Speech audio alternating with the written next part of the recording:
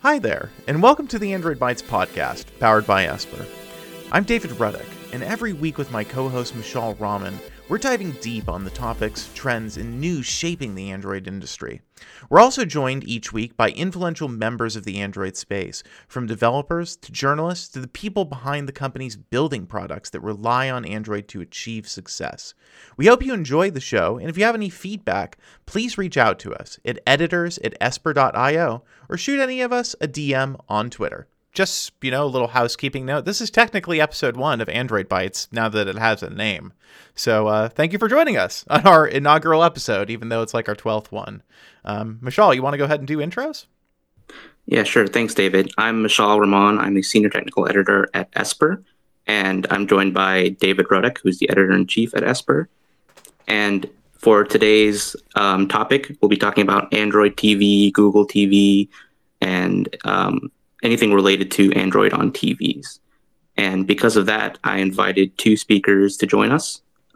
Janko Roettgers, I'm sorry if I mispronounced your name, from Protocol, and Nolen Johnson, who is a device maintainer on the Lineage OS project. If you could both introduce yourselves briefly, that'd be great. Yeah, thanks for having me, or thanks for having us. You actually got my name really. It sounded really good. Most people butcher it way worse. So, Janko Roettgers is my name. Again, writer for Protocol. I've been covering this space for a long time. I've been paying close attention to streaming devices, and as part of that, Google TV, Chromecast, Android TV, and now Google TV again. I sort of followed the whole journey that Google has been doing there in that space. Yeah, and my name is Nolen Johnson. I'm a cybersecurity professional by day, and by night, Lineage OS device maintainer. And I am one of the 2 or 3 guys that does open source work on Lineage OS for Android TV itself. So I'm very familiar with building it from source, or as we'll get into later, what you can and can't. So. Thank you for that, both. And the reason, this feels so topical, obviously, there are some changes coming down with Google TV and Android TV, and perhaps Google's larger strategy around the product. But Mishal, I think we wanted to start it, I guess, with a bit of Google and TV history, because this is a really pretty long, complex, weaving tale, even for a Google product. Yeah, in terms of Google products, Android TV / Google TV has a very confusing history. If you look at the naming scheme, it started out in late 2010 as Google TV, which is not the same thing as the Google TV you see today. It was actually another Android-based TV operating system. It launched with devices like Logitech Review, and it, to say the least, failed pretty spectacularly. It just did not get picked up by consumers. Many streaming services were not too happy with it, blocking access to their videos. The input methods that you had to use to control the interface were terrible. I mean, who wants to use a keyboard and a trackpad to control their TV, really? And when it originally launched, it didn't even have an app store with it until the big 2.0 update, which came much later after the initial launch. But it was some of the things that caused Google TV to fail back then are still being seen today with Google TV's fight over getting content providers to integrate their services with them.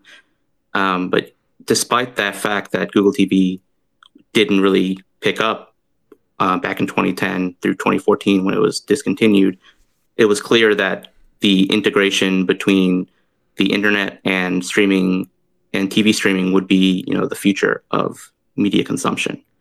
Do you have any comments to offer on that, Janko, about Google TV's early days, and what do you think it tells us about the future of TV streaming today? Yeah, I think the problem that Google had fundamentally at that point was that they just didn't understand what people wanted from their TVs or what people wanted from streaming in general. And back in the days, people were barely using Netflix. People were starting to subscribe to Netflix. And then there was YouTube and maybe a handful of other streaming apps, but very few things out there. And instead of concentrating on those few use cases, they basically built a general computing device and shipped it with a full-size keyboard in case of the Logitech device. And people occasionally repost the remote control for the Sony device because it had 2,000 buttons on it. It was insane. It was way too complex. It did way too much, and Google thought, well, if we just like add Google search and intelligence to it, it will solve everything. But really, they just didn't understand what was needed for the space, and eventually scrapped it and started from scratch and built Chromecast, which was the exact opposite, right? It was a blank canvas essentially, and then sort of rebuild it from there. But yeah, at the time, they just didn't know what to do with TVs. So after Google TV, kind of crashed and burned, as you mentioned, Google came up with Chromecast, and eventually you see with the Chromecast itself has become an Android TV based platform. So I'm curious to hear from you. What do you think about that transition? Why do you think Google went from the phone based casting system without a remote to the new Android TV / Google TV system that we have today with the Chromecast with Google TV?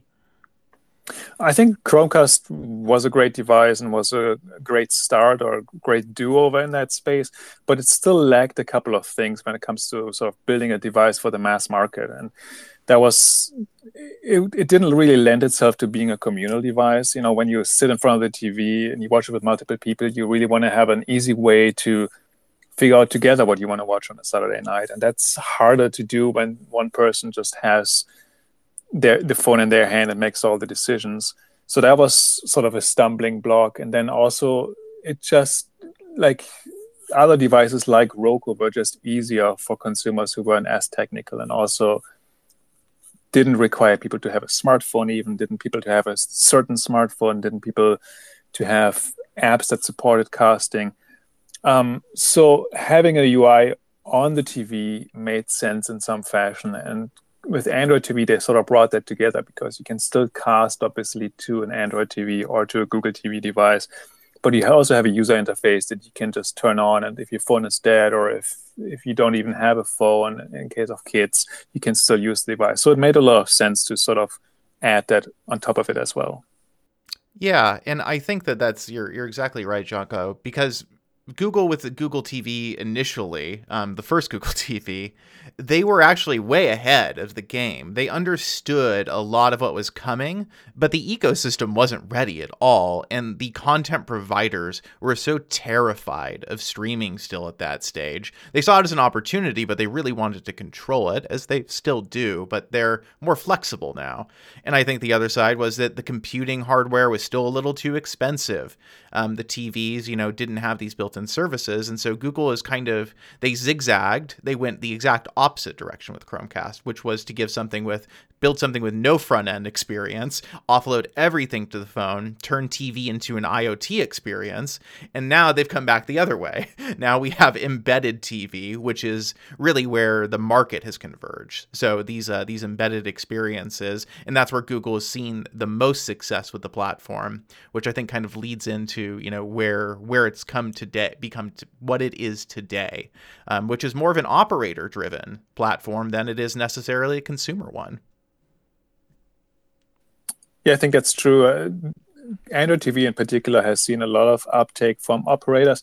And it also speaks a little bit to how the space in general has evolved, because for the longest time, operators, so the people who provide you your TV service, your cable company, didn't even want to offer streaming services. They saw them as competition and they didn't want to deal with that at all. And eventually they realized, well, if we don't offer a Netflix app on our boxes or a YouTube app, people are going to switch to a different input on their TVs, and then we lost them forever. Because once you turn on your Roku or once you turn on your Fire TV, you're not going to go back to that Comcast box or to the Cox box or whatever you have. And so they realized they need to have modern systems, modern streaming devices that also offer pay TV to even have a chance in that space anymore. But for most operators, for most of these companies, that's prohibitively expensive to build their own platform and to venture out and put all the pieces together, to get the licenses, to get a certification from Netflix. And so Google stepped in there and said, you can use our system, you can customize it to make it look like it's an operating box that comes from you. Well, we do all the plumbing, we do everything underneath, and we even strike a deal with Netflix to make it easier for you to get access to them as well. And that's why they fit in there so well. Other companies weren't quite as flexible. Roku tried to get in that space, and they wanted to have more of a say, from what I understand. And Google basically said, do what you want with the UI within certain parameters. we do everything underneath, and it ships with the Play Store, and you have access to all the apps. And that was a winning proposition for many operators. Yeah, so Android TV has been around since 2014, but as of earlier this year, Google reported that there's over 110 million active Android TV devices, and most of that includes those Android TV devices that are sold by operators. So clearly, the platform has been a smashing success among them. But then comes the introduction of Google TV, the new Google TV, not the old Google TV. The new Google TV is just a launcher and a bit of a coat of paint on top of the Android TV platform. But what's interesting is how much it differs from the operator-controlled driven interface to now it's content-driven, and there's an integration between various different streaming services that Google is promoting.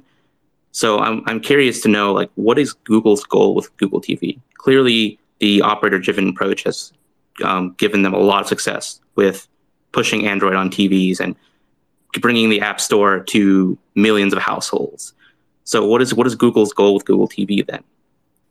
Well, I think they realized where the space is going. That is, people are cutting the cord. People are giving up on their cable.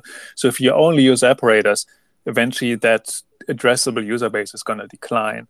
They also want to be in retail. They want to make their own devices, as with Chromecast, with Google TV. And they want to be in smart TVs and compete there with Roku and Amazon and have a smart TV OS. And Android TV was available for all those things, but maybe didn't quite address the market as well and didn't kind of build on Google's strengths. And now they're basically putting this content-forward experience that looks very similar to what Amazon has been doing in that space with Google TV on top of all of it. And saying, we're going to give you recommendations. We show your titles across different apps, but we're also going to use some of the intelligence that we have just by being Google, just by knowing what people are searching for every day. And we're surfacing those titles right on top of the home screen. I think that's a good proposition. It is challenging because companies like Netflix do want to keep you in their app, and they are sort of very protective of their own experience. So they surface some things also on Google TV, but other functionality they have so far blocked. So on the new Google TV devices, you cannot add Netflix shows to your watch list. That's blocked. And with other titles, it's possible. Netflix doesn't quite play ball. So there's still some unresolved issues there. And that's really interesting from the business side of things, because I think as users, it's really hard to distinguish between the products because functionally they're very similar. It's just Google TV is Android TV with a better recommendation engine and interface, essentially. But from a business perspective, they're dramatically different because Google is really focusing on how it effectively monetizes that screen. Because with the television, all of that incremental revenue after you sell the product comes from what you put in front of the person watching the TV. So there's, I think, a real crazy kind of territorial battle that's happening between content providers to figure out who owns that space, who gets what piece of what, and what kind of, how deep are they willing to go with, how they handle competitiveness, how they handle placement, what decides who goes where.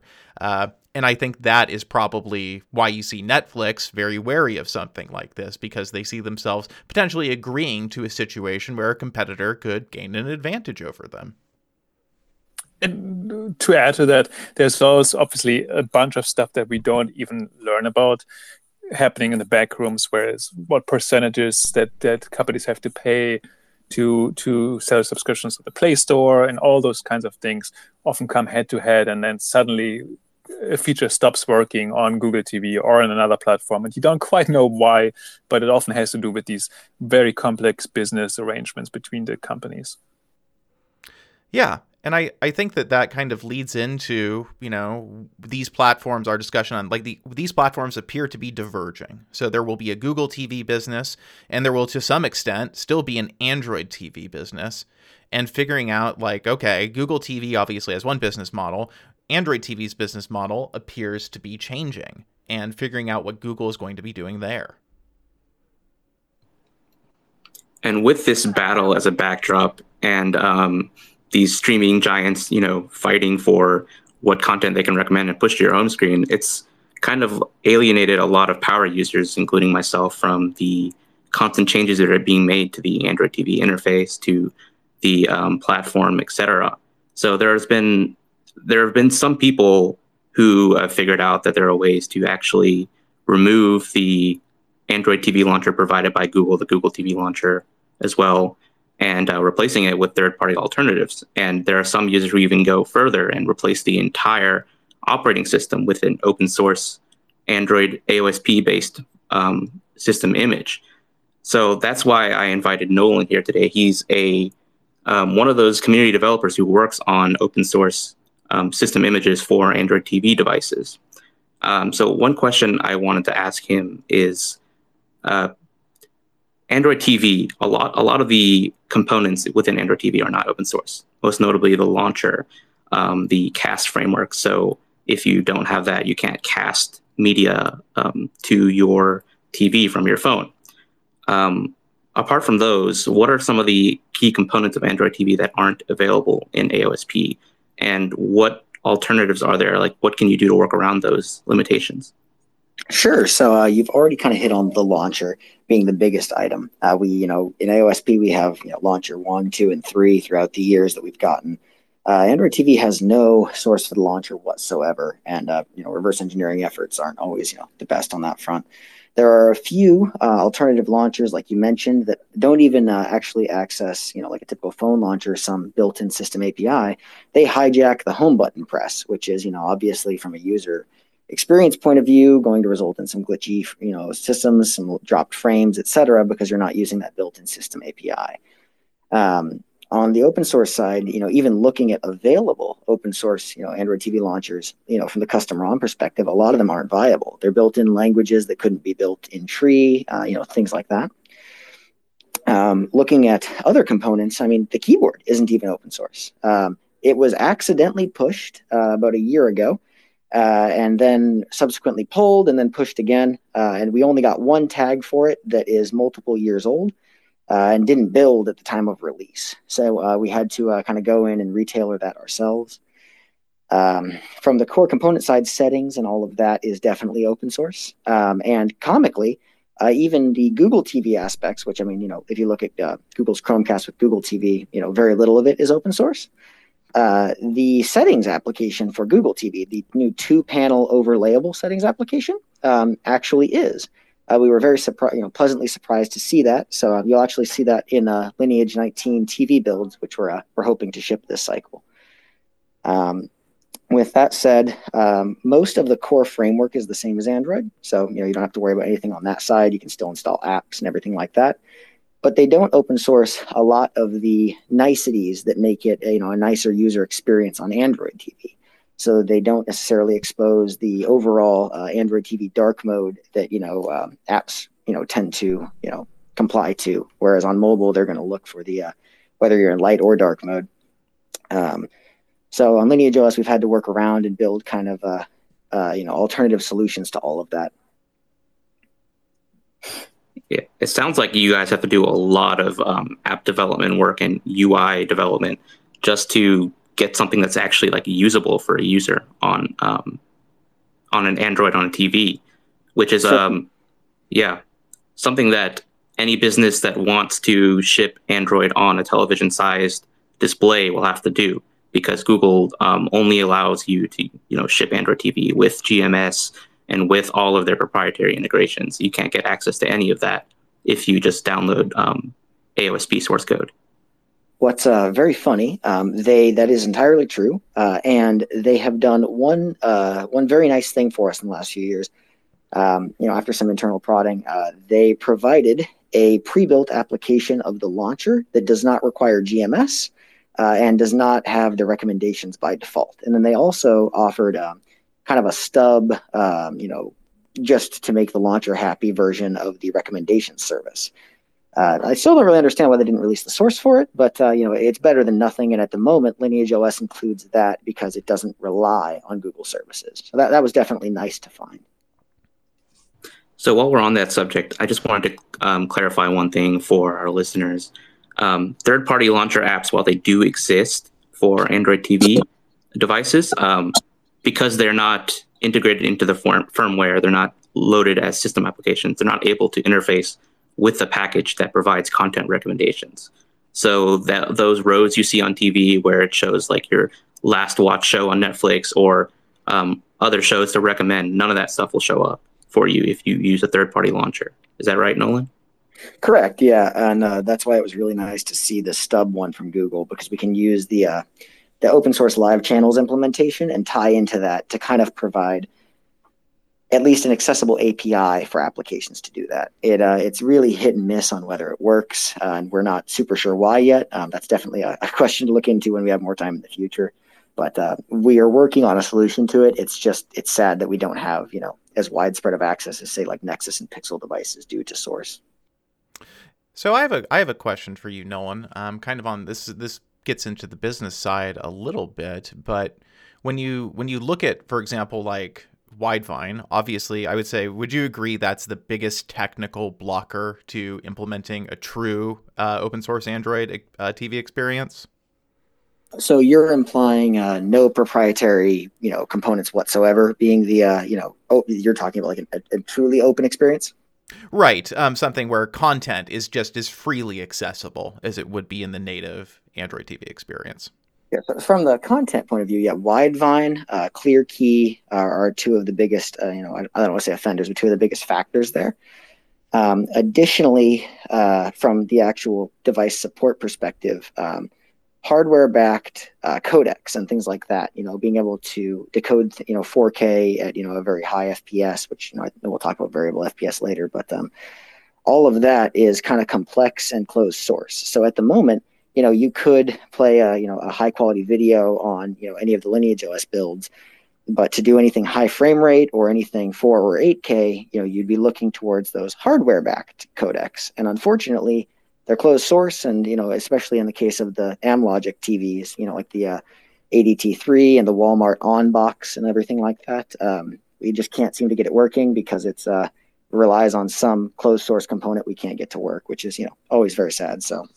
Yeah, and this I wanted you to speak to that because my question is really, do you see especially 4K content, which is obviously becoming the norm, as like, it's obviously there's the hardware codec limitation, which I think we can understand. That's a matter of the hardware evolving too.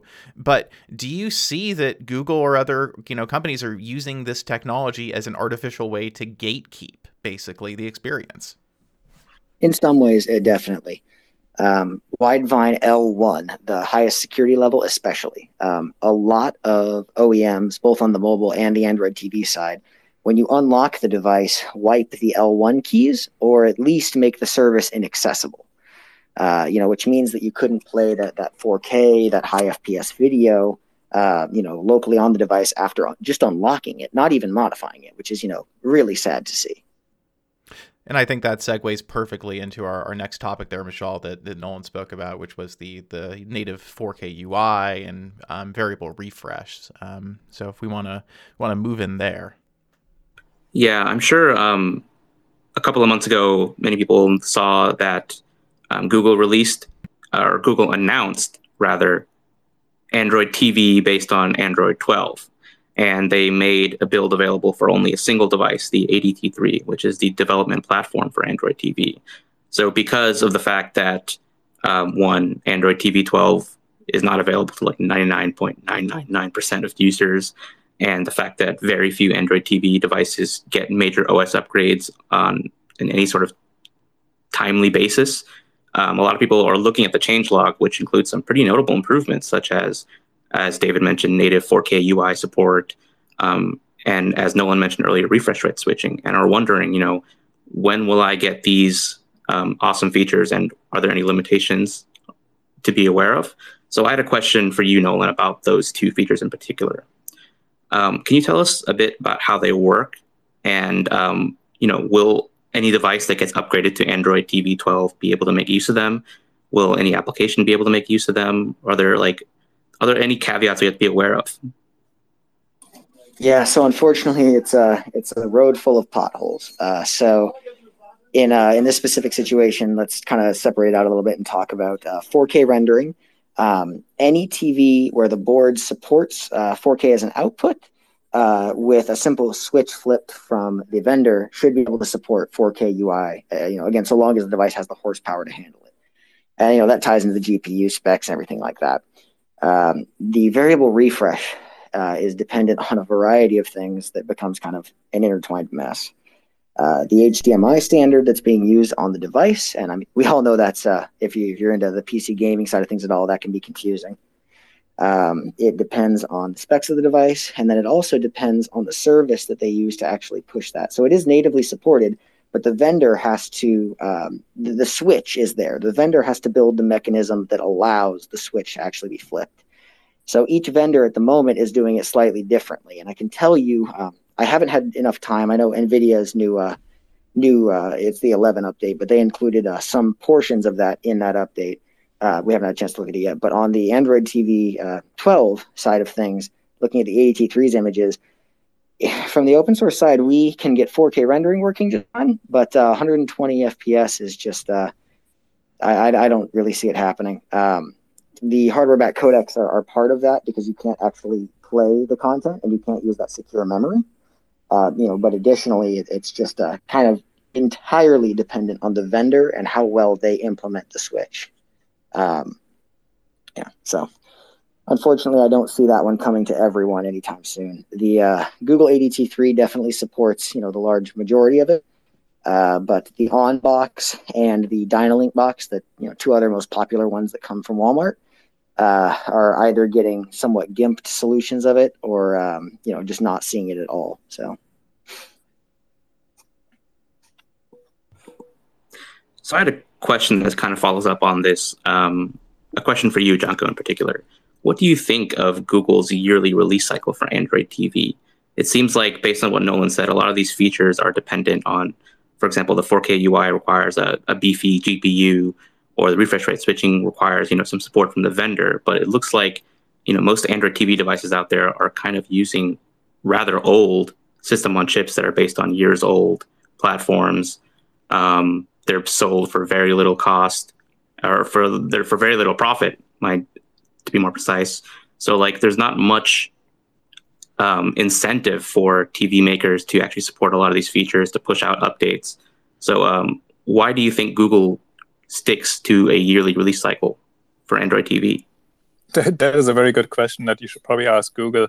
It almost seems like a little bit like a repetition of the mobile space, right? Where they keep pushing out new releases every year, and the majority of phones never updates to even the one from 2 years ago. But yeah, I mean, part of that too is, I would imagine that Google is trying to move the entire industry towards some new standards when it also comes to codecs for 4K and so forth. So you might need to change some of the plumbing underneath to make all of that work with higher frame rates, better video codecs, and so forth. But yeah, if it ends up to a situation where the majority of the hardware doesn't support it, then that leads to the same type of fragmentation or lags that you have in the mobile space eventually. And I mean, with televisions, the problem is multiplied, right? Because people keep these devices for such a long time. So you may have a TV for 10 years. Now, obviously, the TV makers, they see this iterative opportunity here, and they say, great, we can make people buy TVs more often. I don't know if that logic's going to work out for them, but I think that's the path they see. And I think on the tech side, though, Google also has to be cognizant of the fact that, like we've discussed, this market cycles so slowly. They need to get those improvements in there as early as they can, because if you are talking about potentially like a 4K UI support piece, maybe that product doesn't come out for a year and a half, but when somebody finally does buy it, they're going to keep it for a really long time. So Google is obviously fighting, I would say, on two fronts here, which is number one, the users who are saying, hey, stop adding things to the platform that not everybody can get. But you also have the manufacturers who are saying, like, we have feature road mapping and you need to target onto it. I'm sure that 4K interface is on technical roadmaps everywhere, for example. I sure hope it is, because it's I actually didn't notice how blurry the user interface is on my Shield TV until I actually saw the changelog and mentioned, oh yeah, I had no idea this was so blurry before because I wasn't even paying attention. But Janko mentioned a great point earlier about codec support, and Google's releasing new Android OS versions and trying to push the boundaries, trying to get OEMs and device makers to adopt new standards. One of the codecs that Google's actually been trying to push on streaming services and on chipset makers lately is AV1. And if you've been following Janko's writing for Protocol, you may have noticed that this push is actually one of the big reasons behind Roku, getting into a big fight with YouTube TV. And I'm actually curious to see how much power does Google actually have on forcing, the industry to go its way, because first of all, this AV1 debacle with Roku. Roku is one of the biggest players in the TV streaming space. And then two, there's also the announcement that Google made in, I think, late 2020, when they said that Google TV would be the future of Android TV and that it would be shipping on all devices in the future. But then in the recent interview that Janko published on Protocol, it was kind of implied that they dropped that. And it seems like operators will be able to continue to just ship plain Android TV as they wish for the foreseeable future. So I just wanted to know, what do you think, Janko? How much power do you think Google really has to, shape the industry the way it wants? That's a really good question. I think they have significant power because they have both. They have the platform, and then they have popular streaming services. Particularly, YouTube is basically the number 2 app on pretty much all the platforms. So they can even impose some of these standards on other platforms like Roku, right? But on the other hand, there are streaming services, and especially Netflix has a lot of power too, and Netflix is also interested in pushing towards new codecs because that helps them obviously as well. So I think Google is not the only one in there, and Roku may be a little bit of an exception here because they are so cost conscious. The devices are very cheap and they can't really subsidize them a whole lot, or they're trying not to subsidize them.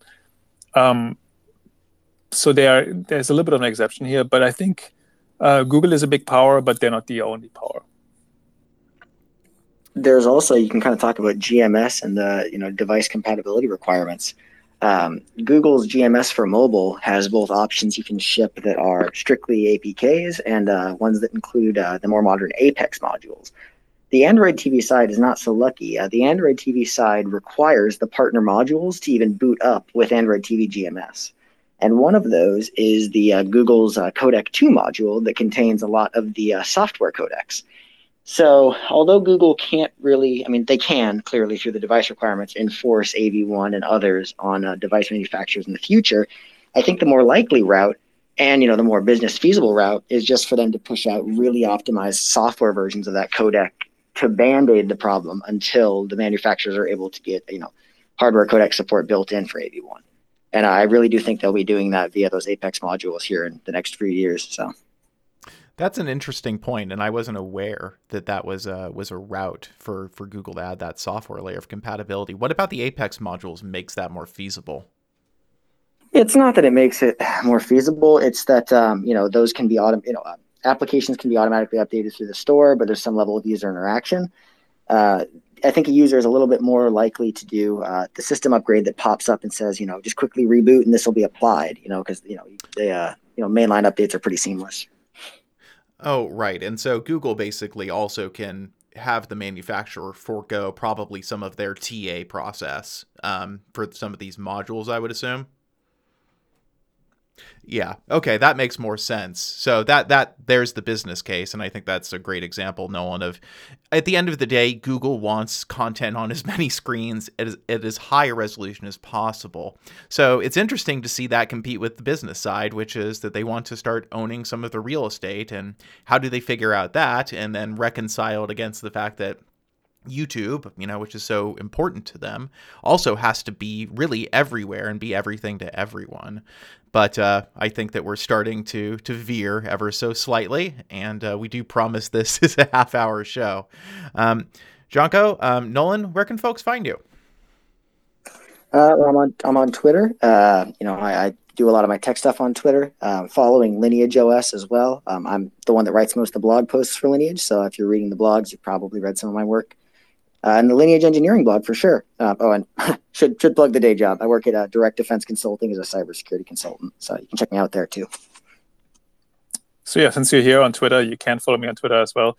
My articles get published on protocol.com, and on Protocol we recently also relaunched our newsletters a little bit, and we now have an entertainment and tech newsletter that comes out 3 times a week. One day focusing more on gaming, one day focusing more on the stuff that I cover, and then sort of a mishmash on the third day. So subscribe to that, and you will get all the stuff, all the good stuff in your inbox. Yeah, and Janko, I don't think we've ever spoken before, but I've read your scoops for years, and you're one of the great Google reporters. So thanks for coming on. And Nolen, as always, you came on an episode before.